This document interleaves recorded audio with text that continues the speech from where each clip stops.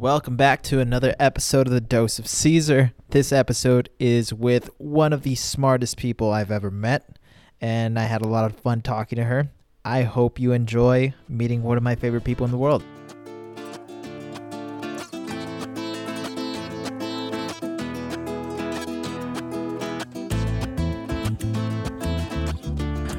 Boom. Welcome to The Dose of Caesar / 1996 podcast. I don't know if I'm going to keep both podcasts. This is definitely a Dose of Caesar episode. So welcome to the Dose of Caesar, the podcast where we what do? We run weekly life experiments. We question our assumptions and we explore new ways of thinking. I'm your host and fellow experimenter, Caesar. Today is a different type of episode. It's an episode with a good friend. It's a conversation with my friend Peyton. Hi, Peyton. Welcome to the show. Hi, thanks for having me. I'm so excited. I'm so excited to be a part of this podcast. You are like one of the biggest listeners, probably. I am the only listener. You are the only listener. I'm really going to enjoy listening to my episode. You're going to have this shit on repeat, right? Yeah, absolutely. This is we have peaked at the Dose of Caesar. I want you to know having our number one fan here is beyond I'm beyond belief right now. Thank you. I'm happy to be here. But this has been a long time coming, and we're gonna have a great conversation. And I thought we could start with talking about board games.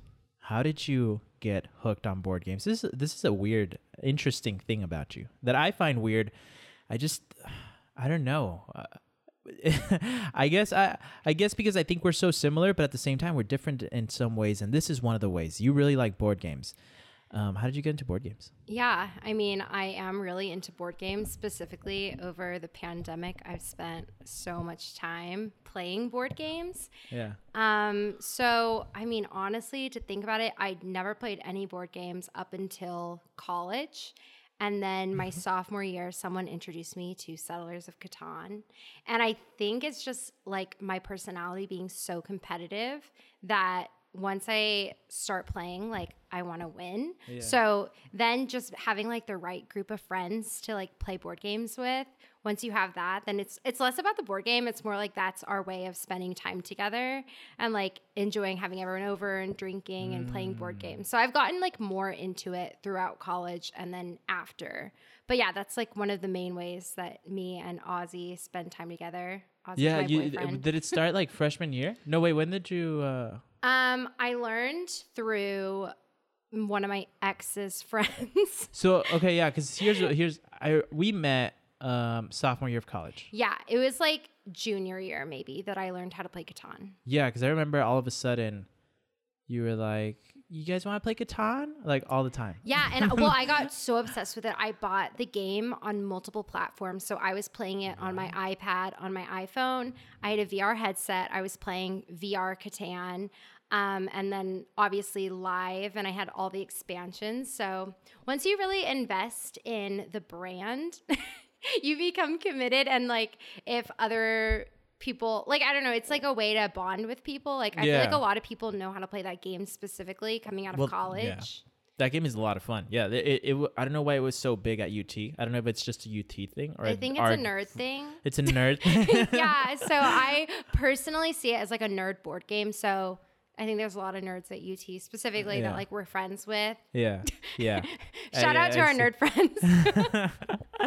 It's like I had never really seen anybody play board games until I got into college. I mean, we used to play board games when I was like as a family. No, and like for like maybe Christmas, we'll be like, all right, we're waiting until 12 a.m. to open gifts, so let's pull out the board games. Like that's the one time out of the year that we would play board games.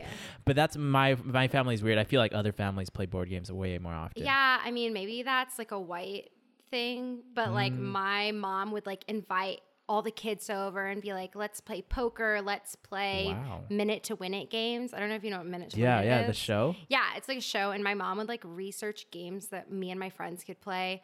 My birthday parties growing up were always like competitive games, maybe not board games, but like other types of like party games. So I think we're just a big party family, and we're all really competitive.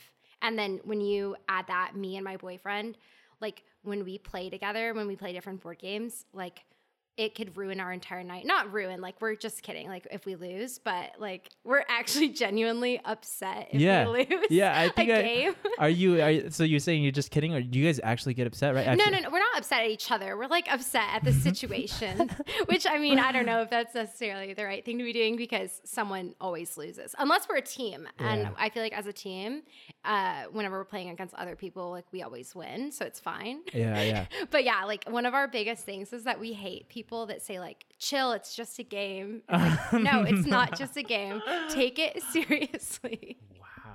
Yeah, no, I can see how you've always been a very competitive person, but that's dope. You haven't played Exploding Kittens? No, I haven't played that. All right, you'd really get into that. We have to play it when we go to Oklahoma. I'm down.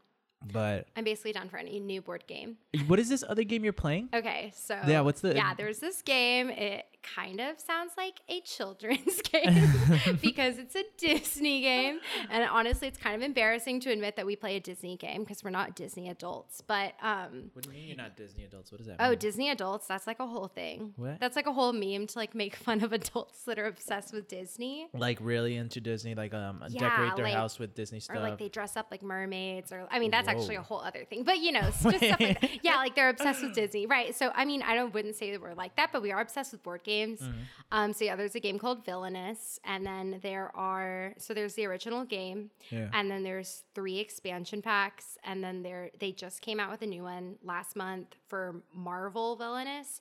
So each one has 3 to 6 characters that you can play, like villains from the movies, right? And basically any of them can play against any other villain from any set. So if you have the 6 and then you have the 3 expansion packs, you basically have 15 characters, okay? You're following? And then with 2 of you, there's so many different combinations you can play because the first character can play all 14 of the next characters, and then the next character can play all whatever. So over quarantine, we started tracking all of our games and like the results in a spreadsheet, and then taking like stats of which character is the hardest. We made sure to play I don't know how many combinations it is. I think it's like 100 maybe. Jesus. We played every single combination, even if it was like the easiest person against the hardest person. Like we made it a point for science to do it and then record it. So whoa. Yeah, we played. I could pull it up. It's around 200 games during quarantine. Each game's maybe pull it up. 45 minutes. Okay. Well, so yeah, I remember you sending us the spreadsheet, and I thought my initial thought was like that's such a pagan thing to do, and at the same time, that's fucking dope. Yeah, I mean it's a lot. Like, but the thing is, like, if you're not passionate about something, what the hell are you doing? You know? Yeah. So like. Especially in a time where you're just kind of at home all the time. This was like such a fun way for us to spend time together and do something that we both enjoy. So, I mean, yeah, it's not like, okay, so here I'm showing you. This is all the games we played. So 97 plus 86. What is that? 97 plus 86. I don't know. That's like 183. We're not good at math. Yeah. So yeah, like 180 games. That's from the original. We just got the Marvel one, and we've already played 12 games. So each like expansion days. Is this a new game? A totally new game? Yeah. So all new characters, all the other Jesus. games, all of the other games, the Villainous and the 3 expansions, they can be played interchangeably with each other. The Marvel Villainous, it came with 5 characters, and they can't really mix in with the other original. So it's like its own game. And if Disney's smart, which I know they are, they're gonna make more expansions for the Marvel version, because that's like a whole other world. And honestly, I'm not even into Marvel. I have not really ever seen any Marvel movies, but you know, the game also has forced me to watch the movie so that I understand like the objective of the games. What is it about this game? Is it kind of like Catan, or is it you just find it really competitive? Why are you so into it? I guess I would have to watch a commercial. Okay, so like it's like deceivingly.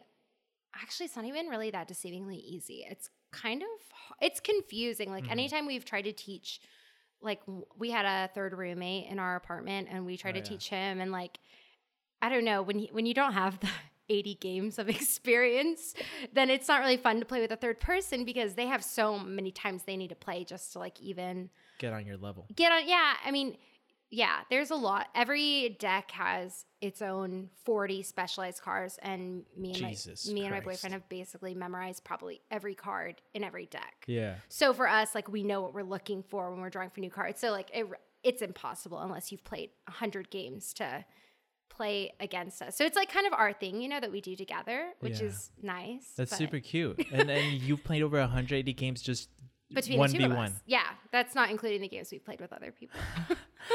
Wow, that's actually very, very cute, because I would think you would get bored at one point, but I guess that's so interesting. I mean, I think there is a point where we got kind of bored of it, but maybe it was less so that we got bored and just that we had like kind of other things going on. We recently moved, so there was a lot of time that we lost, like where I was just unnecessarily stressing out about things. So are we gonna play this game in Oklahoma, the Villainous? Or if you want to lose, that's fine. I'll bring it and I'll teach you guys. But I mean, seriously, like I'll have all of you new people play against each other, because it wouldn't even be fair if I played with you.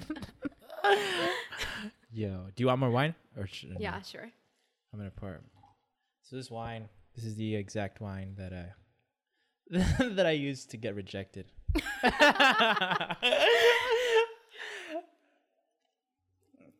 I think I blame it on the wine. Yeah, it tastes like sadness. Does it taste like sadness? No, it tastes delicious. It does have a little. Every time I see this wine now, well, I don't know. All right, we're 0-1. We're 0-1. Me and this wine are 0-1. I think we have to try out more. So going back to, this is interesting because for those of you that, for the people who are listening who don't know Peyton, I think that conversation on board games really like says a lot about your personality. Because like that I'm crazy. No, that you are, I don't know, very competitive, but that you're gonna win. Like you're a winner. And just before we started the podcast, you said something interesting. And I wanted to bring it up. We were watching some videos of you singing and your sister singing, and you showed me a rap video of your sister singing for like to run for some position. Yeah. And so I asked, like, did she win? And you were like, of course she won. We're winners. Everyone in my family is a winner. Everyone, no, but like you said it like definitively, of course she won. Which was so interesting because I was like, whoa, that's so fucking cool. Is that your mentality? Has that always been your mentality? Like, of course I'm going to, no, like this is interesting because it's going to go on to some of the things that I'm going to talk about later. I think that in my family, we all think that we're capable of winning. And I mean, winning is like, I don't really think there's such thing as winning, but like when I set a personal goal for myself and I meet it, then I feel like I'm winning, you know? It's like in college, I tried way too hard. I don't think you tried way too hard. I think you set a goal for yourself. I set a goal for myself, but honestly, like it was a personal goal. Exactly. Why is that trying too hard? That's not trying too hard. It's like you set a goal and what I saw was like you were going to attain it no matter what, or like you were relentlessly pursuing it. Yeah, I agree with that. So that's kind of my attitude about everything, is that I set goals that I think I'm capable of achieving, and I've never like thought that like I'm not capable of achieving something. And then if it doesn't work out, it doesn't work out. But in general, I think everyone should have that mentality though, that like I'm a winner. I can win in whatever I want to win, you know? Yeah, but a lot of people don't. A lot of people don't have that mentality. What do you think? What made you like pick up that mentality? Was it like the way your parents would talk to you? Were they always supportive? What was it that? I mean, yeah, my parents were so supportive, but I don't know necessarily where I got that from. I guess probably from my parents. Like, did they always did they always tell you like you are gonna do this, you're gonna win, or like were they like, I don't know what? Yeah, I mean, I think that's part of it. Probably is by being told like you guys are going to be so successful, you're going to do so great, you're so smart. Then that probably, it's like a self-fulfilling prophecy. Like, okay, well, I was told that I'm smart. Now I have to like prove it. So I have to try harder so that I can prove to like my parents that I am smart. Yeah. That's probably part of it. I was also like incentivized. I was actually just talking about this the other day. I was like incentivized by my parents to do well in school. So if I got like good grades, each A I got X amount of money. That is very interesting because I find that your mom, and we'll talk about this later, but your mom also did a similar thing when you were getting on keto, right? Yeah. She incentivized you. She incentivized me to do keto. That's true. And how did she incentivize you? She paid for my groceries while I was like on my weight loss journey. Yeah. So the whole time she said, I know that keto food is more expensive than like buying junk food. So I want to like help you in that way of basically if you're eating keto and you're buying groceries for that, then I'll pay for all your groceries. So yeah, I mean that worked for me. And Hell yeah. And I think that can work for a lot of things, like for doing grades. I was paid in high school for my good grades, but no one paid me in college to get good grades. I chose to get good grades at that point, you know? So yes, I have like very supportive and like parents that like want me to do well. I had very supportive parents as well. But here the difference was because so I see between me and my brothers, right? Because in high school I was very like I was top 10. Like I was relentlessly pursuing like my academics. Yeah. But so both you and your sister were like top 10 or like really had really good grades. Yeah. I don't know what my sister was, but I was valedictorian. Yeah. I was like, my sister was like top 7%. But Gotcha. Oh, okay. But we went to a smaller school. Our school only had like 150 per class. Okay. Yeah, but I find that so interesting that your parents incentivize you because as I'm reading, you know how I've read books on habit building, especially Atomic Habits. That's one of the ways to build good habits. It's make it like rewarding.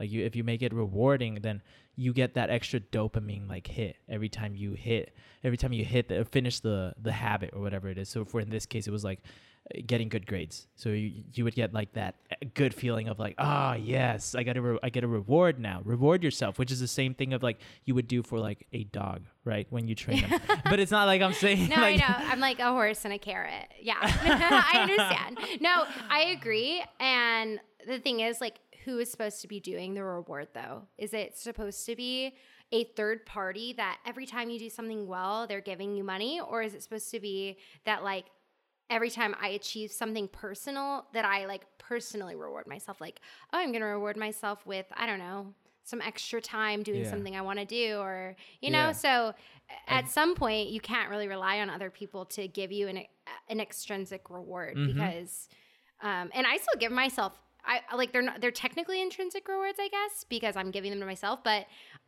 like if I eat really healthy all week, then I reward myself with like some ice cream, you know, so stuff like that. Yeah. Yeah. That's I just find it so interesting that your parents were like incentivizing you because I feel like that's what I would do with my kids. I feel like that's such an effective thing to do.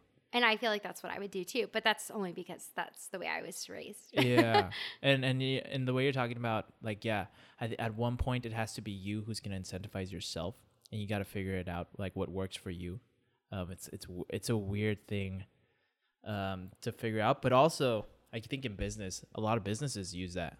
I mean, that's the way a lot of people, there's some people that just don't think about the things they do, or it's just businesses like really are able to manipulate them, right? Because they use these like habit, these ways to build habits to benefit themselves, which is like making people feel good, like a dopamine hit, like notifications and shit. Yeah, shit like that. Like, well, my company specifically, they have different ways of rewarding people. Like you can tell your manager the way that you like to be rewarded. So that was like one of the things they asked me first is like, how do you like to be told that you're doing a great job?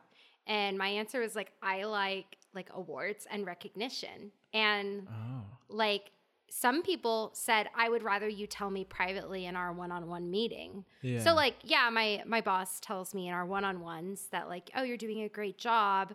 But she knows that like the way that I actually like it more is to be given like an award and I'm okay with it being like in front of the whole company, you know, Yeah, stuff like yeah.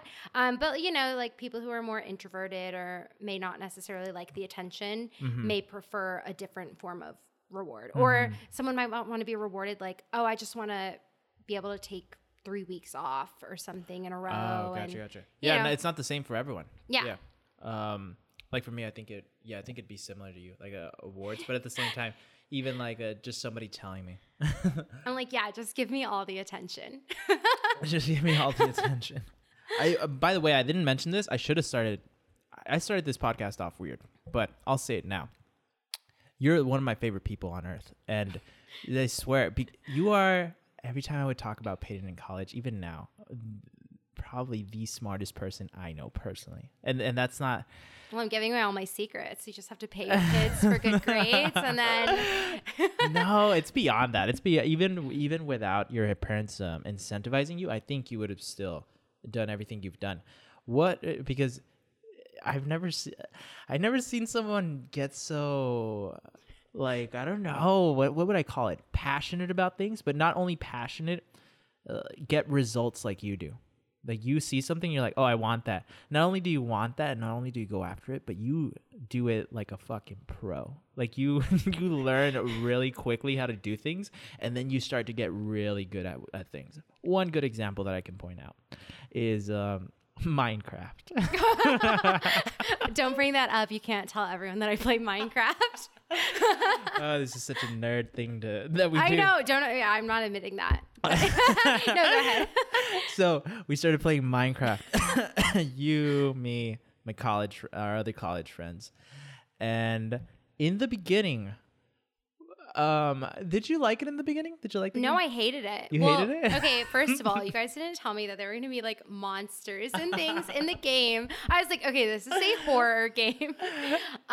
So yeah, I hated it first. I have never played any PC game or anything. So, you know, you're kind of just like looking around on the screen. I would basically have you guys on split screen and be doing like some other stuff. And I would just be sitting inside of the shelter that y'all built me and like talking on the phone with you. Like that was the exciting part for me, was getting on the phone and like getting to talk to everyone every week. Yeah. So no, I hated it at first, but then I'll cut you off and tell you what happened next is that Caesar took the time to like basically teach me how to play. Like, and this is like a few hours that were.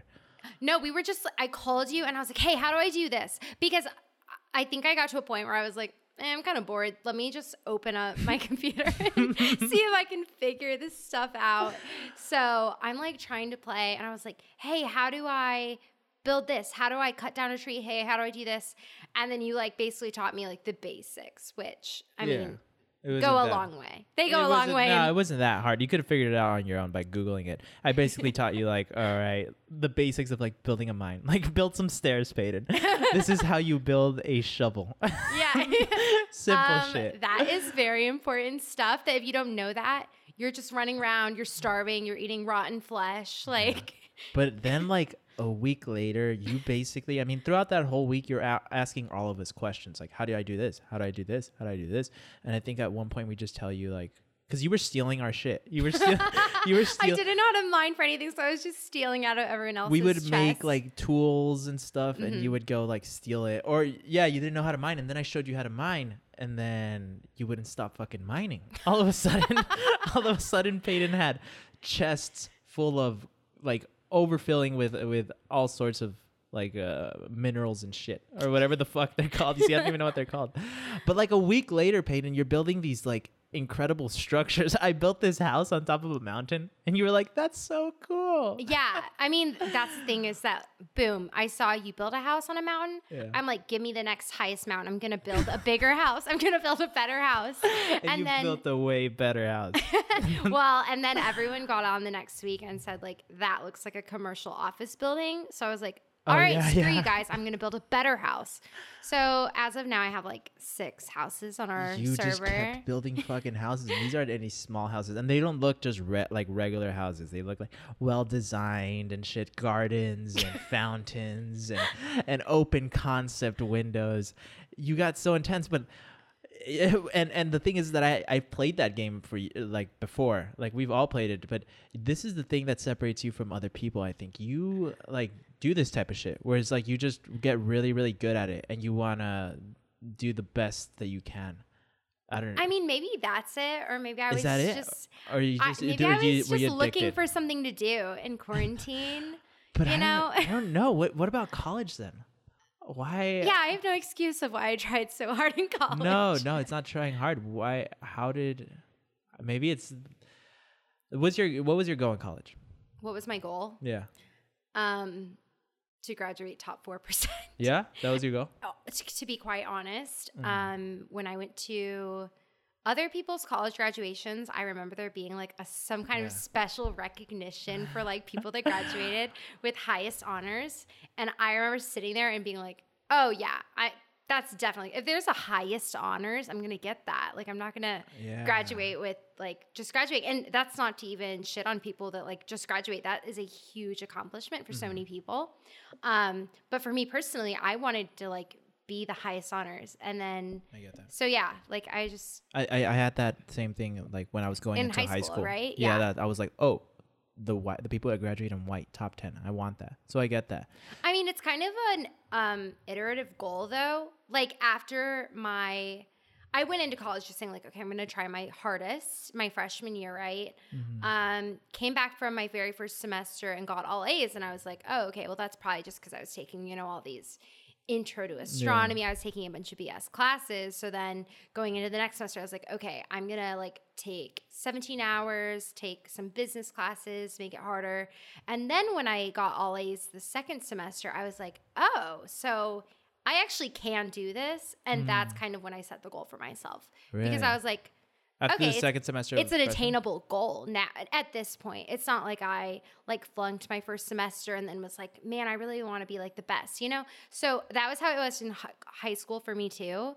I like tried my hardest at the beginning of high school. And then when we got our like, scam, when I went to a Texas high school, they tell you at the end of the year, like what your rank is. I don't know if they do that at your school every year. Yeah, I think there was something similar. I don't know how I would find out, but I would find out.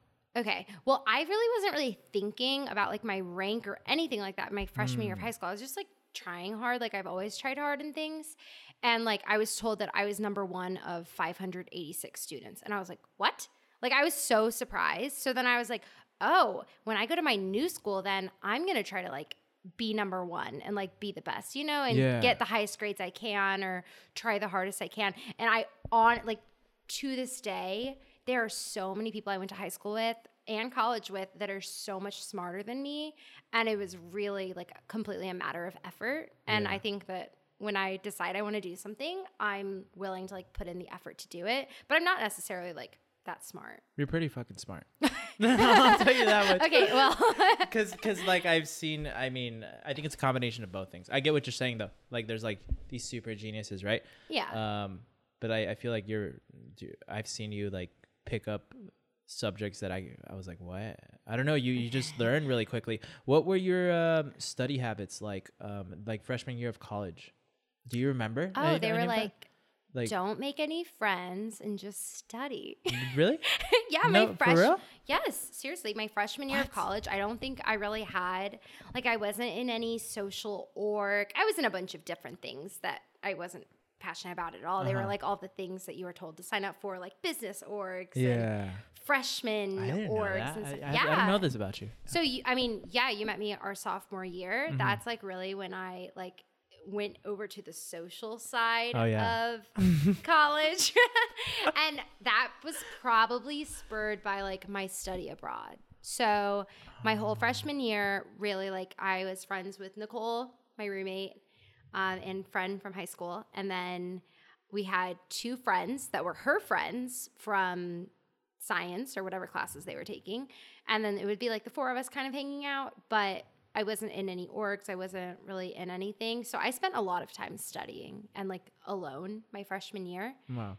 And then going into study abroad, I made a ton of friends just from that. So like starting sophomore year, I was like pretty confident that I had a lot of friends, because you just got back from study abroad with all these people that were also freshmen. Because when I met you, you were already like a social butterfly. I was like, Jesus Christ, like this girl. I wasn't though. I really was. I mean, I'm social, and that's the thing. People don't go to class looking for friends. Me and you do. We go to class and we're like, "Hi, what's your name?" Like, yeah, I remember the first time I met you, because I was trying to sit next to cute girls.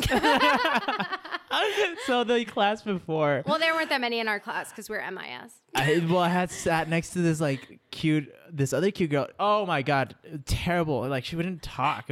I don't think she like enjoyed the experience of sitting next to me. So I was like, okay, I get it. And then I'm like looking around and I see you and I'm walking up to you and then you just give me this huge smile like ah. Well, yeah, I like loved. I mean, I'm so social. Yeah, that's the thing is, sit me down by you could sit me down by like a watermelon. I will make conversation with it. Yeah. Like I feel pretty confident that I could talk to any stranger and like there wouldn't be any like silence or but I wouldn't have got it. So it's interesting that you had just come back from your study abroad from Prague, right? Yeah. And that you were sitting next to Brennan, which is our good friend who you had studied abroad with. Yeah. And which makes a lot of sense now that why you were so talkative. Yeah, like, I was talkative in that class because that was my one class that I had a friend in, so it was like so exciting. And then Brennan, I think, knew Melanie or that other girl. Maybe Brennan knew Blake and Blake knew Melanie. Yeah, and so there was like all. Yeah. Like you had an in. Oh, that's so fucking interesting. Wow. Yeah, that's the story of me, Brennan, and Caesar. Yeah. But so I don't know. I'll keep ask. I'm gonna ask a few more questions because I'm interested in the way your mind works when it comes to studying because I think you're really good at it, or when it comes to learning new things. So freshman year, it was like you didn't have friends, right? So you would just study. But why didn't you do other things? Like why? How come? And I'm thinking I know the answer because is it because you had that goal of being a top 4%? No, I didn't even have that goal yet. Like, I don't know. I think. How come you didn't get distracted? I would get so distracted. Yeah, I think that I was like, oh, I'm not going to be like social. I'm not going to get in trouble in college. I'm going to go and like be the like, I don't know, the try hard, perfect child. I get that. Okay, wow. But I don't know if that's necessarily why, but yeah, I really spent a lot of time in the library. My freshman year, that's the one year I barely remember because when I look back on it, I'm like, oh yeah, there weren't like those key moments that are that are worth remembering. There was just a lot of like studying, hanging out with some people, but your freshman year, maybe not for you. This might not apply for you, honestly, because you came to college with people you went to high school with. But I think for other people like me that went to college, didn't know anyone except for Nicole, who was like my one friend from middle school. For us, it's more like we're going to make friends to get to the friends that you make a lot of friends, but those aren't necessarily your friends. You made friends at orientation. You made friends your first day of class.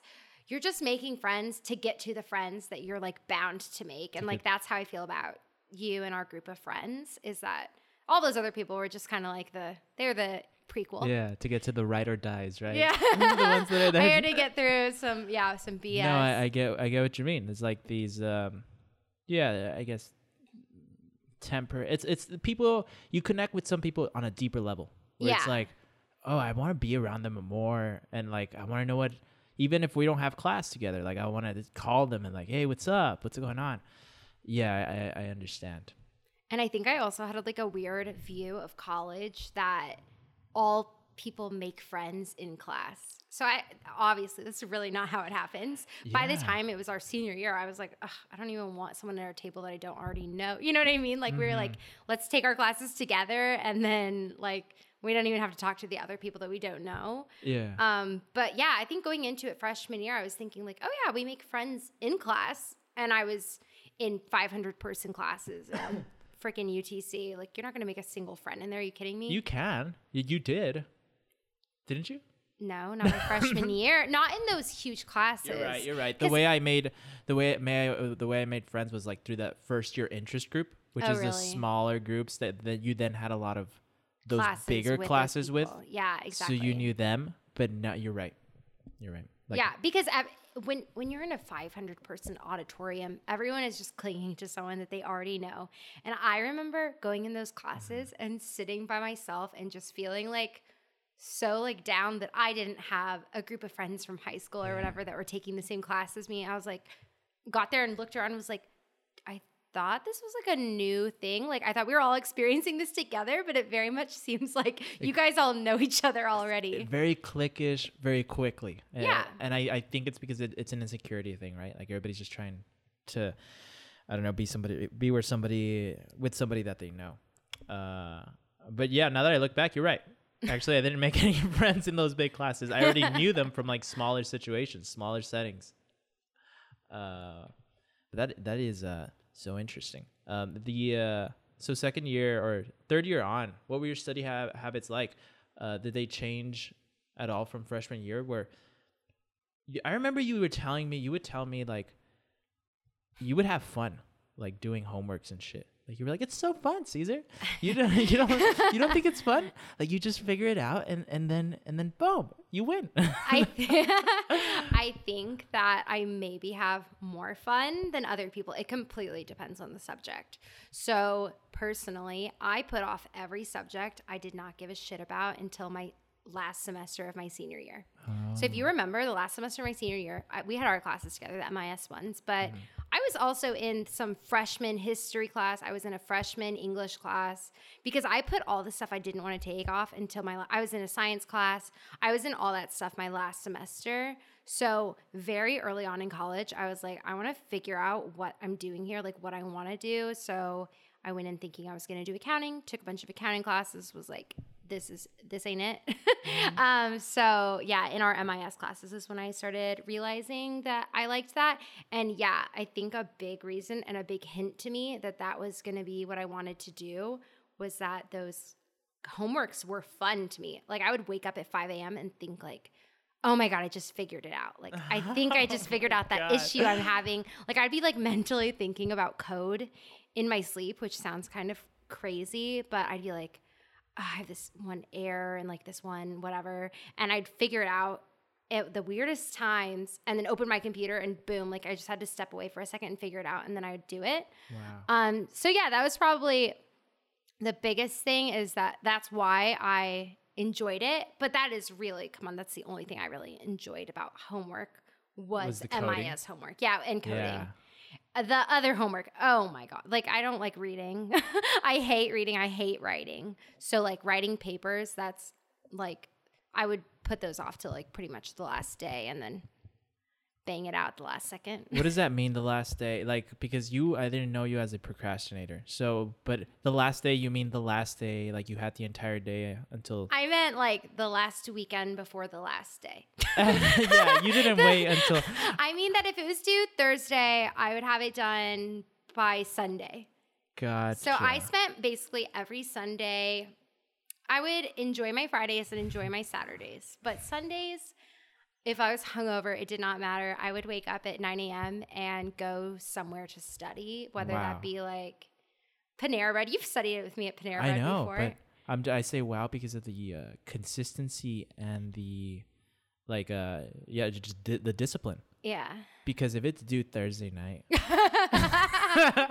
for Caesar, I think that's probably because I had like other stuff going on, so I didn't want to have to like stress myself out about unnecessary stuff during the week. That's super smart. You were never you were stressed. I was so stressed. Come on. Unnecessarily. All of it was unnecessary. I agree with that. So yeah, I think that's one of my biggest things is that I put stress on myself. Like right now, my life is going pretty good. I've got a stable job. I exercise regularly. I eat like good food, but I still find reasons to be stressed because I really feel like that's like sometimes when I thrive. Like I honestly don't need to-do lists, but I make them so that I'm kind of creating some stress for myself so that I can like cross it off and feel really productive. Wow. Dude, it's because the way you think, it fascinates me. I think it's amazing. It's just like, wow. The studying thing, like looking back, I'm remembering on how I couldn't believe that discipline because you were you were stressed, but then I'd ask you like, oh, so did you finish like the homework? Yeah, and you'd be like, yeah, I finished it like last week. But you were still stressed, and I hadn't even started. I'm stressed about things that are happening 2 weeks from now. Get on it. I'm stressed about a project that's due in 3 weeks. Yeah, you were. Yeah, that's so legit, and I think that's for anybody listening who's still in college, and I think my little brother would listen to this, but I think that's a good thing to like pick up, like. I don't know, the stress, not the whole being super stressed about it part, but like the discipline of waking up on a certain day to finish it, even if it's due like certain days in advance. I think that was awesome. Was it always Sundays that you were do? Yeah, Sundays is the main day that I got most of my stuff done. If you remember, I would always go to the Starbucks, and I would invite you guys over to come do stuff with me. Or if we had group projects to work on, I'd be like, I'm at Starbucks all day, so if you guys want to stop by. And that's interesting. Why would you go? You would have like Starbucks and Panera Bread. Why was that for a specific reason? Not doing it at your apartment? Looking back now, that was a complete waste of money, to be honest. Really, it wasn't like I definitely could have done all of that stuff at the library. It was really just being in a space that I could focus, and I like to like face a wall. Then I think like maybe getting a drink or getting an iced tea or something from Panera, that was like an extra incentive of being there. Of like, oh, I'm spending all day studying. I deserve a $6 Frappuccino, you know? Yeah. But like looking back now, yeah, absolutely. Any of that could have been done for free in the library. But I think the main concern about going into the library was just running into people I know. And I'm so bad at like, if someone's like, hey, come sit here, I'm like, I don't really want to sit there. I need to be like alone to study, but I'll just sit down and then I'll talk for 5 hours and not study at all. Well, I don't think it's a bad thing because like you just said, you were doing it for a specific reason because then you would end up wasting all this time, which I think is super smart. But it was like engineered to where like you were going to go to a place separate from your house. It's like, I'm assuming away from distractions and somewhere where you wouldn't run into people that would again be distractions. Yeah, anytime I studied in my apartment, which I definitely could have, I had a desk there. Yeah. It's like you're sitting at your desk, you're reading, you're doing whatever. Eventually you're sitting on your couch, you're reading, then you're laying down on your couch and you're reading, and then you're asleep. So like that is always what happened to me. I could not like study in my apartment without basically ending up falling asleep or like taking a nap. So well, that's amazing because that just shows, I mean, our habits are really tied to like a certain environment. If you already have all these habits in your apartment, and so it's much more difficult to get other things done.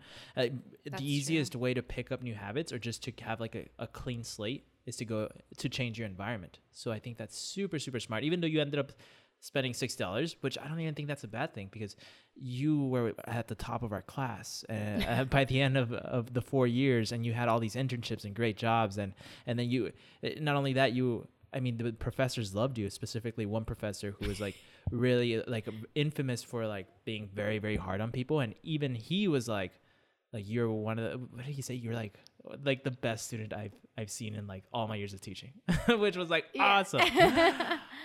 So I think that the whole going to like to a separate place to study really paid off, and it's interesting. I'd agree with that. Yeah, but all right, switching gears. I won't keep asking you about your study habits. You mentioned exercise and diet. So we talked about it a little bit. You weren't always you didn't always eat healthy. I remember you fat. No. No, yeah. So like when I got to college, I've never been like a stick thin person, or like I was never like the skinniest girl, but I definitely put on a lot of weight in college, and that was just from, sitting down all day. The second scooters came to our campus, oh my God, I never walked. It was actually, not only was it lazy of me, but it was also a complete waste of money. I wasted like probably $10 a day riding scooters around campus. Just around campus? You wouldn't walk? No. Do you remember how close I lived to campus? Yes. I never once walked. Never once. And Jesus. It's like a mild hill. It's like not even a hill. There is no hill there. Let me tell you, on campus there's no hill there. So yeah, I put on like quite a bit of weight in college. That combined with absolutely no like eating restrictions for myself. Yeah. I mean, I think that when you have parents, they wouldn't let you necessarily eat like complete shit food every meal every day. At but home, yeah. the second you live by yourself and you have like All money this. to spend, you're like, oh, I can eat whatever I want all the time. And it really like no one can control that. So except for you, you're the only one. Like, what's my roommate's going to control what I'm eating? No, like you are completely in control of what you put in your body. And I was not putting the right food in my body. So yeah, I chose never to eat vegetables or fruit, really. I mean, I wasn't eating any like nutritious food. I was only eating junk food and eating out like basically 2 or 3 meals a day. So by the time it got to, God, was it my senior year?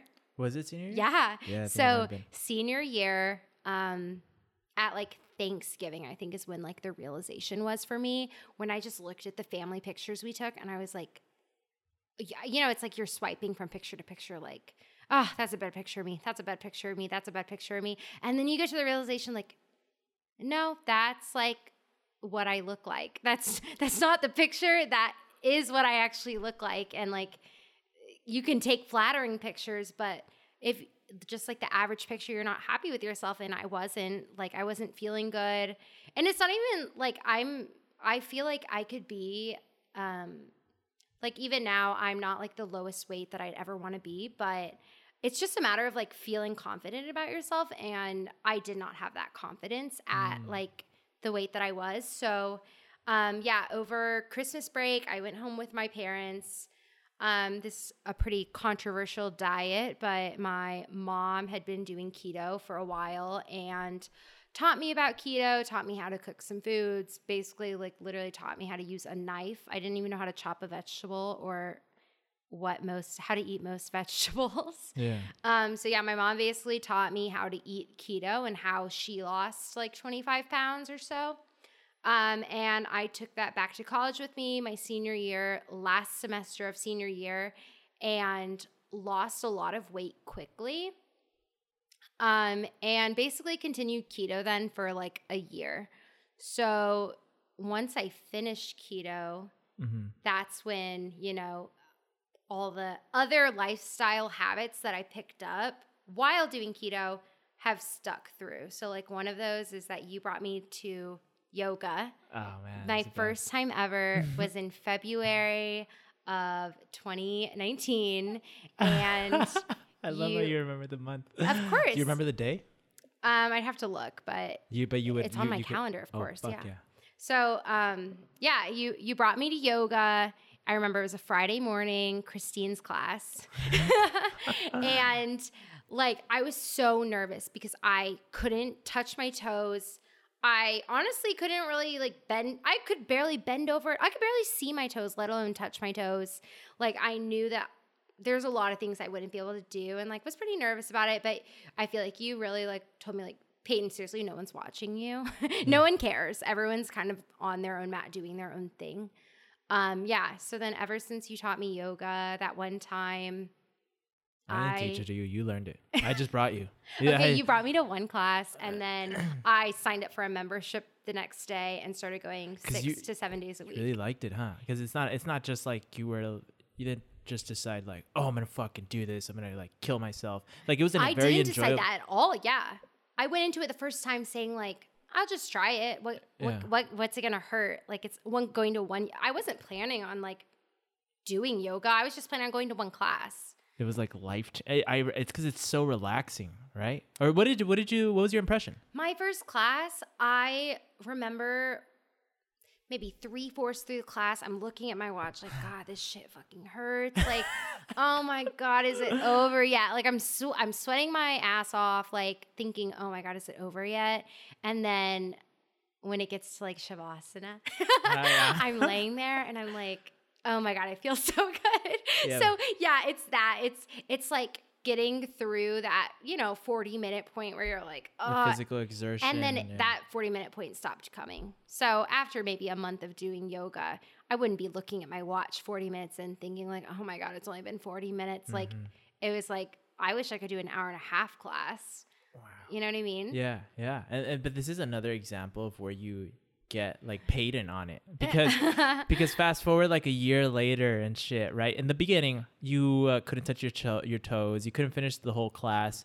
And I was already doing yoga for a good 3 months, I think. Fast forward a year later, and you're doing these poses that I can't do. You're doing fucking handstands and levitations because you're doing yoga all the fucking time. You're doing yoga. You would go to the studio and you would do yoga, and then you would be doing yoga at home, and you would be posting. You even started an Instagram page called Paytay Does Yoga, right? Yeah, Paytay Does Yoga. And you would just be doing it all the time. And again, it's because you enjoyed it so much, right? Yeah, absolutely. I mean, it is probably the biggest thing that I can attribute to the weight loss. I wouldn't really say that keto was the number one thing. I would say it was yoga. And because that's something that continues no matter what diet I have. Obviously now I try to like eat a really balanced diet, and yoga and that go hand in hand really well together, because you don't get home from doing yoga and think like, oh, I want to eat a cheeseburger. The same way that if I know I'm going to do yoga later, I'm going to want to eat a salad that's not going to make me feel like shit after I do yoga, you know? So the two of them go well together. And yeah, it's a habit that like I'm so grateful that I ever learned like from you, because that's like probably the biggest life changer I've had. But I didn't teach it to you. I just brought you to the class. Like I said, he taught me. No, Maddie taught you, right? Who was your favorite teacher? My favorite teacher, her name's Maddie May. Yeah, she did teach me a lot. But the thing is, like, I would have never gone. You could have told me every day, Peyton, I go to yoga and it's amazing. You should really try it. And I would have said, that's great. Like maybe one day. But without someone actually being like, hey, I'll go with you to your first class, then I don't think I would have ever done it. And I've done that for other people. Like I've extended that invitation to other people. They're like, oh, I really want to get into yoga. I don't know how.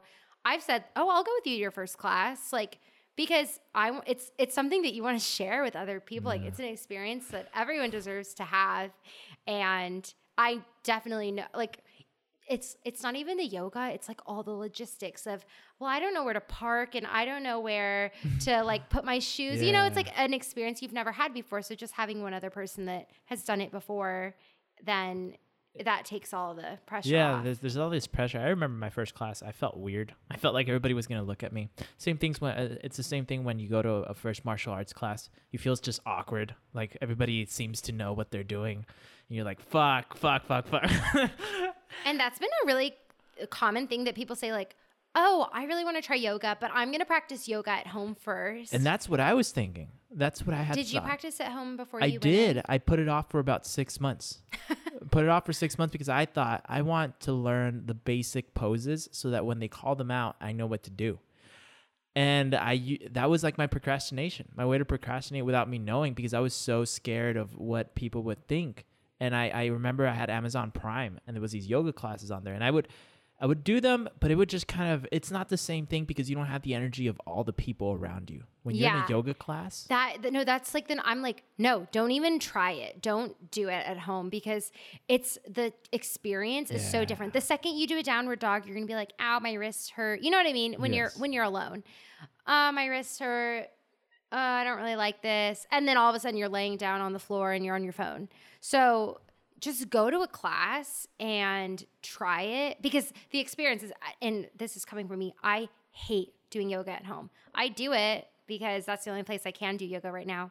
The studio's open, but I'm still not going. So I have to do yoga at home. It's not like necessarily my favorite at all, because the energy that you get from the people in the room, and I never thought I would be someone that talks about like energy.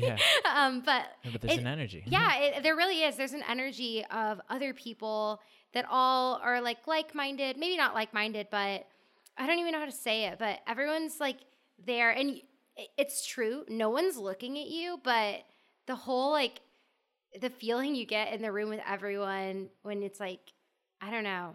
It's pretty indescribable, which is obvious by me not being able to describe it. The way I think about it, and I'm not talking like energy, like ooh, like woo. You know? There is a little bit of that. I think it just feels good. I see other people like getting after it in the class, like taking the pose deeper, or they're still going. I'm dying, but their face is zen, and I'm like, hey, you could do it too. Like, just chill out. Look at that guy, or look at that girl. Like, they're doing it. So, and that's another thing. I do look at people. I don't judge people. Like, if they can't do it, I'm like, oh fuck yeah, I hope they stick to it. But I look at other people that are much better than me, because I want to get to where they're at. Like, they'll do some crazy pose, and I'm like, fuck, that's amazing. And don't you just miss that? I do miss that. In the studio, being in the front row. You know, I love being in the front row. Oh yeah. I like being in the front row, not because I'm trying to like be in front of everyone. It's because I want to be in front of the mirror where I can't see anyone else in front of me. Like, wow. I want to be like focusing on myself, and I'm able to block out everyone else when I'm sitting there with the mirror in front of me and everyone else is behind me. Wow. That's pretty awesome. I didn't know that was your reasoning behind it. Why do you like being in the front row? Just because that's where I am? To do. Yeah, I mean, you don't want to be in the front row and you don't know what to do yet. No, you can be, though. And after I started going to yoga with you, I just started going in the front row, because I was like, I guess we're showing everyone what to do. No, not really. I was just the front row is usually where the closer to the instructor a lot of the times. Yeah. And I like being close to the instructor. Yeah, and the mirror comes through a lot. But I do miss that, and that's what we're talking about, energy. For me, it's like when I see other people doing these poses, more difficult than the ones that I do, and I'll give it a try, or I'll keep going because I want to work towards that.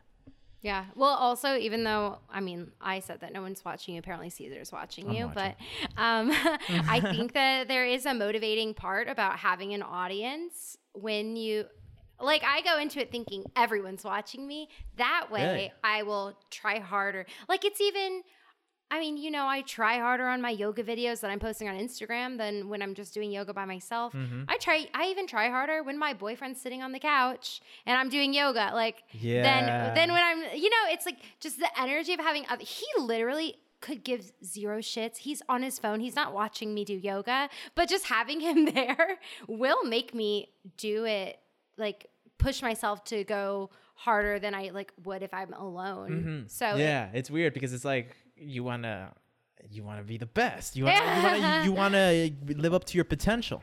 Yeah. Fascinating. I'm out of wine. But and how much, if you don't mind saying, we can cut this out. I don't know. How much weight did you end up losing? I think it's pretty incredible. Yeah, I lost. God, I can't even do the math. 58 pounds. Dude, that's fucking insane. Yeah, so that was over the course of about a year. I think like from January through December, 58 pounds. And then, I mean, I've kept the weight off even after going off of keto. So that's one of the big things that people don't like about keto is that they say, like, the second you go off of it, you're going to gain all the weight back. I don't necessarily think that's true. And I think that keto specifically can work for a certain type of person. I think it's just being consistent with it, right? Because it's a low carb diet. I think the biggest thing, would you say, was consistency? Yeah. So that's one thing is that, one of the big, I wouldn't say like mistakes or like maybe common misconceptions about keto is that, oh, you're eating zoodles during the week and then on Saturday you ate like a pizza, like, yeah. I literally didn't cheat for an entire year except for like on my birthday at brunch, they served me potatoes and I think I ate the potatoes and I didn't even eat all of them. Like, that is the level of like commitment I had to the diet. And that was just because I really liked seeing the results. And that's the way it works. Like, I think keto, I think I heard you have to be at least like 3 months on it for it to like really work or something like that. But you know what I remember? People really, but when you were starting, I remember you were telling us, I'm going to do keto. And just so many people that were like... People are really against it. And I understand. I don't understand why. I'm just so used to it at this point that like I literally was embarrassed to say it. I'm talking about it right now, knowing that you have a few listeners. No, I'm just kidding. But really, like, I made a Facebook post talking about how I lost weight the word keto wasn't on the post because I really didn't feel like getting shit from people about the way that I was eating. And so as an example, this is the person that I think it can work amazing for. Me, someone that didn't eat a single vegetable, was eating out 3 meals a day, and was eating horrible food. I was basically carb loading at every meal without the exercise because I wasn't even walking to class. Now, take that and then do keto and use keto as a stepping stone to eating like a balanced diet. So people who are nutritionists, they say you shouldn't demonize any one food, like carbs or whatever. You should eat everything and just eat it balanced. But the problem is for me, I'm sitting here like, how do I change something to be balanced? I don't crave spinach. I don't crave any kind of healthy food. So like I could use keto, swap out the food I'm already eating for things that were low carb, and add vegetables. So if the way that you need to eat broccoli, which you've never had before, which is like my situation, never really eaten broccoli, eat it with cheese and bacon and sour cream. Today, I have not eaten broccoli like that, but I used that completely as a stepping stone to getting to eating broccoli plain. So it's like go from eating full carb to eating vegetables covered in like fats and cheese. Yeah, if you really like cheese. And then you can eventually get to a point where you can remove what the part of keto that people disagree with in the first place. Yeah. And the biggest thing is that now when I eat carbs, I am fully like appreciative of the carbs. I don't really enjoy them, right? Yeah, I enjoy them so much because I didn't eat them for an entire year. So now when I eat pizza, it's not like, oh my God, I'm going to eat half the pizza because that's the norm. It's I'm going to eat 2 slices of pizza and I'm really going to enjoy them. And the second that I decide like, oh, I'm not hungry anymore, I don't have to keep eating. Like it was really a matter of portion control. And now I don't limit my diet at all. I'll eat ice cream every day if I want to, but like I don't because I don't want to. You know what I mean? So you completely shifted your mindset of or like, and you like the way you feel. Like you feel completely different. That's the biggest thing is keto food gave me the energy to learn how to do yoga versus I don't know. People say that you would think, and I would think this too, if I've never done keto, that you eat fats all the time with no carbs, you're going to feel like shit. Like I actually felt great. I had all the energy in the world to like learn how to exercise and learn how to do other things. And then when you swapped that out for a balanced diet, that's even better. But there's no way to go straight from the way that I was eating to a balanced diet without some kind of stepping stone. You can't expect me to go from like bacon, egg, and cheese tacos to like, I don't know, egg whites and spinach. Yeah. So the stepping stone you're talking about is you found a way to make it easy through foods you enjoyed, which was a lot of cheese for you, right? Oh yeah. I love cheese. Yeah. And I think that's important to note because when I listen to you, I would think that keto would be the worst diet for somebody to start with if they don't eat vegetables because it's all like no carbs, right? You would have to eat a lot of vegetables you would eat fats, right? Yeah, so fat is like the main thing. Oh, that's right. So that is the perfect diet. Okay, my bad. Yeah. So your body is technically like being fueled off of fats. Yeah. But for me, I wasn't eating like only straight fats. That's when I incorporated in vegetables. But you would find a way to make them enjoyable. And try to find a way to make them that I would eat them. So cauliflower, make it into cauliflower mac and cheese. I like cauliflower mac and cheese. Like, vegetables, put them on top of a cheese crust pizza. Wow. Stuff like that. So once you are like, okay, I could eat Brussels sprouts covered in cheese and bacon. Now I just make Brussels sprouts. I don't make them with cheese and bacon. But if I wanted like a special treat one day, I could still put cheese. Like I don't demonize cheese. I don't demonize bacon. You know what I mean? So. Yeah. As I'm talking to you, Peyton, it's weird. I don't think we've ever had a conversation this long, this deep, have we? Right? Probably Maybe, not. I don't know. But I'm figuring out that you're really good at building habits for yourself. Like because you find a way to make them easy and make them attractive to where you stay consistent. I in the past have been like, from what I've seen for me, is like I start things, but then I don't stay consistent, and I don't think I've been as good as you have been as to make them easy and attractive. I think I'm getting better, but and that's so cool that for me, what it took is reading books on it, like the book Atomic Habits, but you just kind of intuitively knew that, or I mean, I wouldn't say I intuitively knew anything, but that's the way that I've. It's kind of like when I do something, I want to do it really well. When I do keto, once I decided and I committed to it, I was like, oh, I'm going to go all in. And like, I actually made another Instagram. It's called Paytay Does Keto, yes. Where I followed a bunch of keto accounts and kind of learned the way that other people are doing it, how it was successful for them, and then did it in a way that I could make it successful for me too. And then, yeah. Wow. That's a genuine wow. I don't know. I'm not just saying that to fill time. I hear you say wow on this podcast all the time. You don't really mean it. I mean it right now. I'll say that because I'm like, whoa. And the other thing, I remember. I think I already said this, but I just want to mention it. People were telling you, "Don't do it. Don't do it. No, it's not gonna work. It's not gonna work."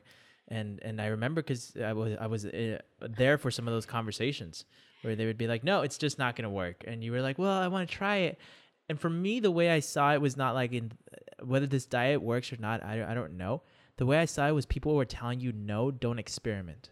And for me, I was like, just fucking, why aren't you supportive? You are one of the only people other than my family, because actually a lot of people in my family have done keto, but you were really one of the only people that I met in college that were supportive of it.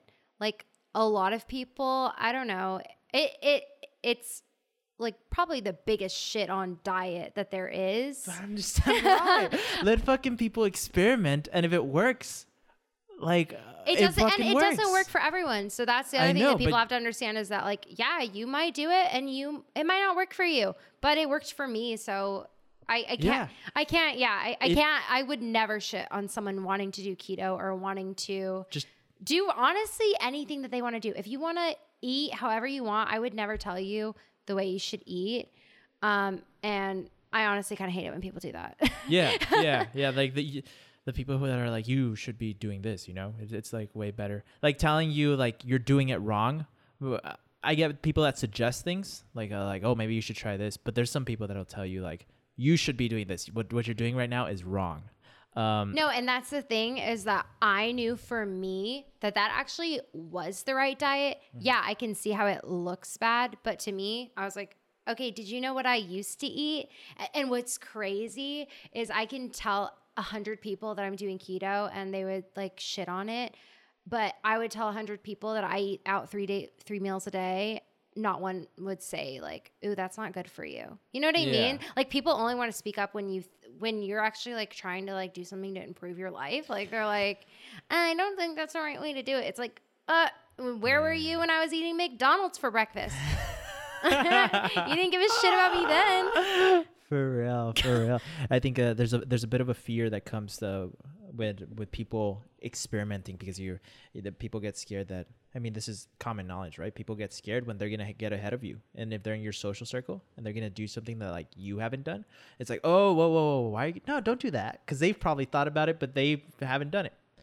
Yeah. And I think you helped me realize that too. You're like, honestly, if people are talking shit, then they're probably just like jealous. And like, that's not like revolutionary of an idea, but it's true. They're scared that it's going to work for you.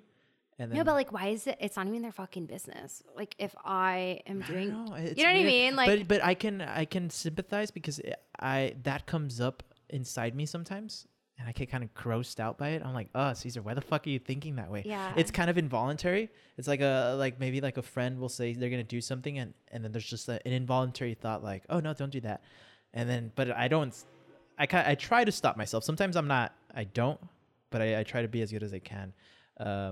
Because it's kind of like, why let people fucking experiment? Don't be, just because you haven't done it doesn't mean they can't fucking do it. And you're like one of the only people I know that does that regularly. And you have, I mean, your relationship with food, I'm surprised, is like really good considering how many different like diets you put yourself on. Because to you, it's all just like an experiment. It's not like, you know, that at any time you could go to eating any certain way. Yeah. But you like put yourself on different diets all the time just to 'Cause I think see what what works. works. Yeah. What results you get. Because once you find something that works, you kind of got the blueprint. You're like, oh, I know how to do that shit now. But most people don't do that. They try a diet, it doesn't work, and then they're like, "Ugh, never mind, I'll just go back to eating the way I was already eating." You know what I mean? yeah, or they're just not even conscious of what their diet is. Yeah, but I Yeah. do know what you mean. What was just final question on keto? What was before you started keto? Before you started keto? What was a typical like meal day? Like, what would you eat for breakfast? What would you eat for lunch and dinner? Okay, so I think that'll be fun. wake up and take a scooter to the Target that has a Starbucks inside of A it. scooter that is a 3-minute walk away. It is literally 3 minutes away downhill. I would take a scooter there. I'd go inside. I would get a triple shot latte with like a pump of caramel. And then I would get a what are those things? Double smoked bacon sandwiches from Starbucks. from Starbucks. I've never had one. It It's sounds good. That's a $10 breakfast right there. So I did that every day. Okay, $10 to $12. Sometimes I'd add in a croissant, you know, if I was feeling extra hungry. Yeah. Then I would go to class. I'd eat that on the way to class. Sometimes I would walk. Sometimes I would scooter and then eat it in class. And you know where our classes were, so that's not Another 2-minute walk. that's really not. Yeah, it's not even necessary to get a scooter for that. Then at school, I would probably eat Chick-fil-A for lunch. That would be the nuggets, fries, or a sandwich, and multiple Chick-fil-A sauces. And then I would scooter home for dinner, and then scooter to Chipotle and get myself a Chipotle bowl with a tortilla on the side. The Chipotle bowl isn't that bad. I mean, what would you say were the not bad parts? Like the beans and like I don't the eat meats. beans. You need beans. I didn't eat any of the I didn't get lettuce. The rice is all right. Okay, so I would get rice, is all right. chicken, Yeah. cheese, Rice is good. sour It's cream, pretty clean. guacamole. Yeah, it's not that bad. That one's probably the Yeah. least one. Yeah, but when you add that on to the other meals that I Yeah. ate out, I mean, But that was daily, right? That was That daily. That was- wasn't once a week or something. No, that was daily. That's where it gets bad. Maybe like once a week, that's fine. But doing all that, And it wasn't just that. It was that on top of drinking regularly, drinking things Yeah. in high sugar. I've never had soda really in my life, but I was drinking the most sugary alcohols that you could think of, or beer, and then not exercising. and not exercising. So Yeah. the only thing I was doing correctly was sleeping. I was sleeping like 9 hours a night. Yeah, especially wow. That's because some people will exercise and they'll have that diet and they'll be quote unquote fine. But I guess Well, diet is a huge part of general like weight loss. If Yeah. you're trying to lose weight, like they say that diet is more than exercise. I would say that you kind of need both of them because there are some weekends where your diet, your family's visiting, whatever, you're eating out a lot. That's when your exercise is going to come in play. Some weekends where you are exercising all weekend, but you want to, you know what I mean? So you need both of them because Yeah, if one lever's pulled, then it gets kind of out of balance. Yeah, I think diet is the most important one. But like what I was saying was that like for some people they might think their diet is all right because they're like in shape, but it's because they're exercising like fucking crazy. Yeah, that's They're true. burning Well, that's those like calories. high school athletes that Yeah. gain a lot of weight leaving high school because Because they eat they're like eating shit. they're eating the same way that they used to eat, but they're just not playing sports regularly. Yeah. They're not exercising every single day the way that they used to. Mm-hmm. So Yeah. That is interesting. Dude, I was gonna ask you something else. So we went through diet, exercise. You're one of the fittest people I know now. And what else do I got? We went through talking about school. And I guess I'll take you through like some of the closing questions that I have. okay. So let's start with this one. When you look back on your life, what is this could be in the last 4 years, in college, what is something that you thought you were doing right that you now know you were definitely not doing right? I don't know. I'm still working on these questions. What is something that I thought What I is was like doing right? like a habit that you thought was like, I'm doing the right thing. But now you know, like, actually I was wrong. Or maybe Yeah. something you thought you were right but now you realize no, it was definitely wrong on I mean, that. easy. I think there's a lot of opportunities that I gave up socially in order to like further advance myself academically. Mhm. And looking back now, it doesn't fucking matter if you got an A- or a B+. The difference is so minuscule when you get out of college that like, I'm not saying that I should have slacked off in any way, but I'm saying that I didn't really need to like overly stress myself out in college. Mhm. And there's so many times that I could have just been hanging out with friends. And I think that's something that I probably missed out on, is just inviting more people over to do social things instead of just studying. But the thing is, like, you and me and our friend group, we made studying social by like we did. being in a friend group in a project group with people that you're friends with. I wish I had more of that, you know, of like making moments that I was already doing like more social. What were the moments you remember most in college that you'll remember most for a long time? What were the moments you enjoyed most? Was it? I mean, probably like hanging out with you guys. Those were the yeah. Yeah, like I remember us all being in my apartment and my air conditioning had gone out. Do you remember that? Yeah. It was like the It's so night hot. before our project was due. And we like left the door open because the air conditioning in the hallway was working. And a security guard came by at like 2 a.m. and was like, hey, you guys, why is your door open? Yeah, I mean, I remember stuff like that, like just spending time with friends. And yeah, I basically was like, took that role as being all of your bosses and got you all to do the bitch work of the project. And I loved that. Yeah, I loved that I had 4 boys that would just do whatever I asked. That's funny as fuck. What do you remember most from college? What I remember most is my study abroads and hanging out with friends. Yeah. I won't remember. Really, the classes are kind of a blur for me. Right? Yeah, no, I agree. Yeah, and I really remember. It's weird how our friend group, I mean, me and you got really close starting sophomore year. But our friend group only really got close, I think, senior year, which is crazy. To be honest, like, I think you were the glue that was holding us all together. And then you kept going on these fucking study abroads. And all of us were pissed off. Like, oh my God, can he come back already? What was the semester you were gone for the whole semester? Junior year, fall? Yeah, junior year, fall. Yeah, that was like a core semester for us. that was the moment that we all really wanted to hang out. But we were like so excited when you came back, saying like, oh, let's all take classes together. You know, that was when we took K. Yeah. So, yeah, I mean, I'm so glad that you had so much fun at your study abroads, because that really ruined our friend group. No, it didn't. I'm just kidding.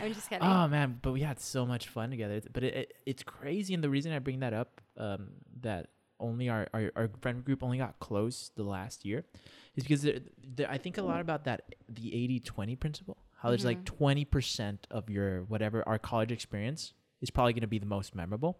So like even though it wasn't 20%, it was like 25% of our college years are when we formed this like really strong friend group that if you were to come and observe us, I think you'd think we were friends for like years. Yeah. Like a long time. I agree. Which is crazy, and you're talking about Technically, we were friends for years, but yeah, but you would think like we grew up together, like we've known, you know what I mean? Like there was it's just a deep bond that we formed within a year. We were friends for years, but like all of us, you get me? Caesar, I don't think you understand that I grew up moving a lot every few years, so like all of my friendships are like that, where I don't know someone for more than 3 years. Yeah, I guess you're right. So for me, like I'm like, what do you mean? Like we were like the best of friends. Okay. So for you, you're comparing it to like a kindergarten friend, like Carlos. I always roll my eyes. When he's talking about Carlos, I'm like, oh, I could never compete with his kindergarten friend. You're right there. You're right there with them. I would say, no, I swear. I used to joke or I used to be serious about it. I'd be like, I don't know, Peyton. I don't know if you're up. But I don't know. I've done a lot of soul searching. I consider you and a lot of other friends kind of like not like above each other. You know what I mean? Thank you. And I'm not just saying that to make you feel better. It's like a thing I came to a conclusion that one of the most important things to me in life is I figured out that the 20% that I'm gonna find the most joy in is family and friends, and like you guys, college friends, like the childhood friends. These there's no like comparing you guys because I have the same amount of joy but in a different way with you guys. I feel you. Yeah, but okay, moving on. If you were to die 6 months from now. Wow. Okay, yeah, 6 months. You only got 6 months to live. What would you regret? So I tell you got 6 months to live. What would you regret not having done if you don't do it within those 6 months? So you got 6 months to live. What would you do? Like what is the one or few things that you really got to get done? Well, let's like set a pandemic aside and pretend like that's not happening. Yes. I would definitely want to travel. I mean, traveling is, I feel like, such an important part of anyone's life. Mm-hmm. And I really got to experience like traveling around Europe from a young age. Yeah. But you've traveled completely different places. We've literally we're both well traveled, I would say, and we've never been to any of the same places. So that really just shows you like how big this world is. It's fucking huge. And that, yeah, like I've traveled all around Europe. I've never been to South Africa. I've never been to Asia. My sister, who is only a year older than me, she's been to the Philippines, Cambodia, China, and I've never been to any of those places, you know? Go. Yeah. So where would you go first? Well, now that I'm less of a picky eater, maybe the Philippines with my grandma. Because that's awesome. That's dope. I mean, that's like really important for her, for us to like not forget where we're from. And wow, that's going to be such an amazing experience when you do go, because it's like did your grandma grow up there? Yeah. And then my mom was born there and came here at like 3 or something like that. Not only do you get to see the history of like the country, but you will get to see the history of your family. Well, it's not just that. Like we literally have family that lives there, and like meet a whole side of our family that we've never met. My sister stayed for like 2 months, or maybe she stayed for a month. I don't remember. Either way, both of those sound a little bit too long for me. Really? How long? In the summer, like when there's no air conditioning, maybe a couple weeks, 2 to 3 weeks. It was plenty. Gotcha. That's gonna be amazing whenever you do go. Hopefully, it'd be cool if I could go. Just inviting myself. No, it's awesome that you have family there. But like maybe in the future, once you go visit and stuff, you can take me to your family so that I can try some food. Another one. What advice would you give yourself 4 years ago, Peyton, going into college? What advice would you give that Peyton? I think I kind of know. But maybe. I don't know, to like take care of yourself, not just physically, but also like mentally. Do things that, like, I feel like going into college, I knew that like, oh yeah, meditating, that sounds good, but I wouldn't do it. I would just like try for 5 seconds and then fall asleep.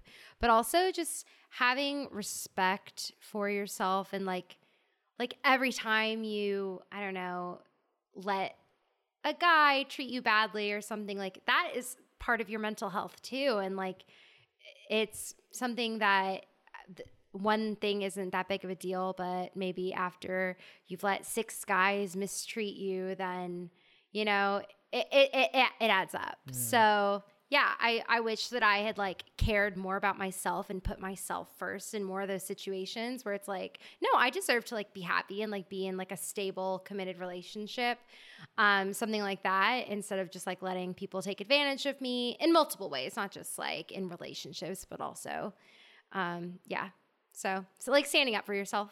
That's the advice I would give me. Awesome. Little Peyton. Stand up for yourself, little Peyton. And I'm curious to hear, what advice would you give like just any college student who maybe wants to do like really good in school, because you were like really good academically, and perhaps they've struggled in the past, what advice would you give them in like studying or getting good grades or? Yeah. I mean, I actually do give this advice. Every year I go talk to freshmen like on a panel. And the advice I say is go get a job. And that is not to say that, like, I understand a lot of people are putting themselves through college. Maybe you don't have the time. If you do have the time and you don't really like need the money, go get a job that's going to actually be valuable, because you're going to learn so many skills in a job that you can't learn in the classroom. And for me, someone that like is successful academically, I could go start any new job today and you're going to learn 1,000 skills you didn't know before. So for me, remember, I worked at a restaurant. Yeah. And I worked as a hostess at like my favorite restaurant, North Italia. Shout out to North Italia in the Domain. And like it's a completely different skill set than what you learn in college. I learned how to talk to people. I learned how to use like hosting software, which is not a skill that I probably need to know. But now every time I go to a restaurant, they tell me a wait time and I'm like rolling my eyes like, oh, okay, I see 9 people in here with their checks. Like that's not the right wait time, but okay. So I mean, there's like different things. And then also just like everyone needs a service industry job, because if you ever work in the service industry and you see like how you get mistreated by people that are just, entitled, you will never like mistreat people like that ever again. Yeah. when you are in the opposite situation, like going to be remember served. Yeah. And like every person that ever like was so appreciative of me or wrote me a good open table review, like those things go a long way. Now when I have like a really good server, I'll go and write them a good open table review, stuff like that. Like I know that goes further for them. So yeah, go get a job. You're going to learn like so many skills that you can't pick up in a classroom. I also worked another part-time job. Even if it like is not paying like hardly anything, you cannot pay for experience. Like I learned how to review resumes. Remember, I worked in career services. So reviewing resumes or even writing a resume in general was such a source of anxiety for me. I was like anxious about getting a job, applying for jobs. So what did I do? I went and applied for a job where you have to help other people get jobs. And then by like doing that, I was able to learn how to do that. You know what I mean? Yeah. So I just sold it as, I don't really know how to do this, but I'll learn. And wow, that like pays off. And now when I think about like, if I ever lost my job, I don't have a source of stress around like, oh my God, I have to look at my resume. I have to figure out how to do that. You know what I mean? Like I've now taken care of something that used to really be a stressor for me by like literally having a job where that was my job to do that. I think that's amazing because I think it's amazing because that's what Tim Ferriss always had said. And I didn't realize that's what you were doing. Which is like, really? Yeah. I've never listened to Tim Ferriss. I know you haven't, which is why I'm saying wow so much. And like, that's interesting because you wanted to learn something, and the way you did it was by going to like get paid for it. You went to get a job, and instead of like teaching yourself or whatever, you put yourself in a situation where you were kind of forced to learn, but at the same time you were learning like through reps, through like every time you helped someone. It's not like you learned it all in one day. They kind of taught you the basics, right? But then you got really good at it. You saw what worked and what didn't. And like you said, it's that experience in the field that is you can't get in the class. You can't get in the classroom. I mean, honestly, you barely get anything in the classroom. You don't get anything. You don't learn anything in there. You really don't. You really don't. And so my parents, my mom especially, very well-meaning, but and I'm not blaming this on my mom. This is my own fault that I never got a job. But she was like, no, don't get a job. Like I had that option. I was like, yeah, you're right. Why would I have a job in college? I didn't see the value in it. And the value is that the skills that you're learning. I learned a lot of skills through study abroad, whether it was like social skills or other skills. But again, it was experiences. So that was the same for me. Like my mom told me that I didn't have to get a job. Like my college was paid for, and I was like so blessed to have that as an opportunity. And I understand so many people have jobs where they need like money, so they need to do like a well-paying job. Yeah. For me, it was more about getting experience. I didn't necessarily need the money. The money was like extra. So like I was blessed in that way.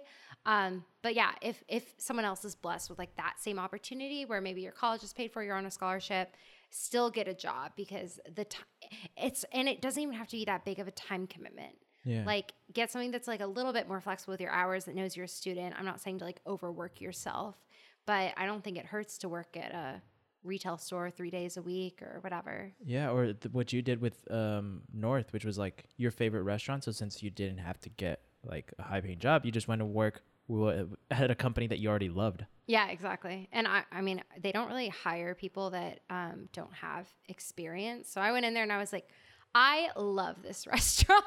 I don't know how to be a hostess, but I will absolutely learn and I will be the friendliest. Like you went in person? Yeah, I went in person and just said, hey, do you have someone I can talk to?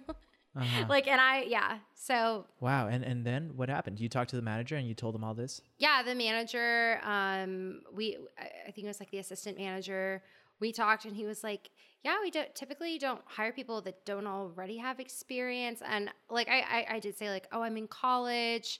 I learn really quickly, stuff like that. So he was like, well, why don't you come back and like just do a practice shift and see if you can do it. And I mean, yeah, from there, it's just about asking questions. Like that's the thing is I'm really not scared. If I'm in a new job, my first 2 weeks in my real job, I'm just scheduling meetings with people to ask them questions because I have no idea what I'm doing.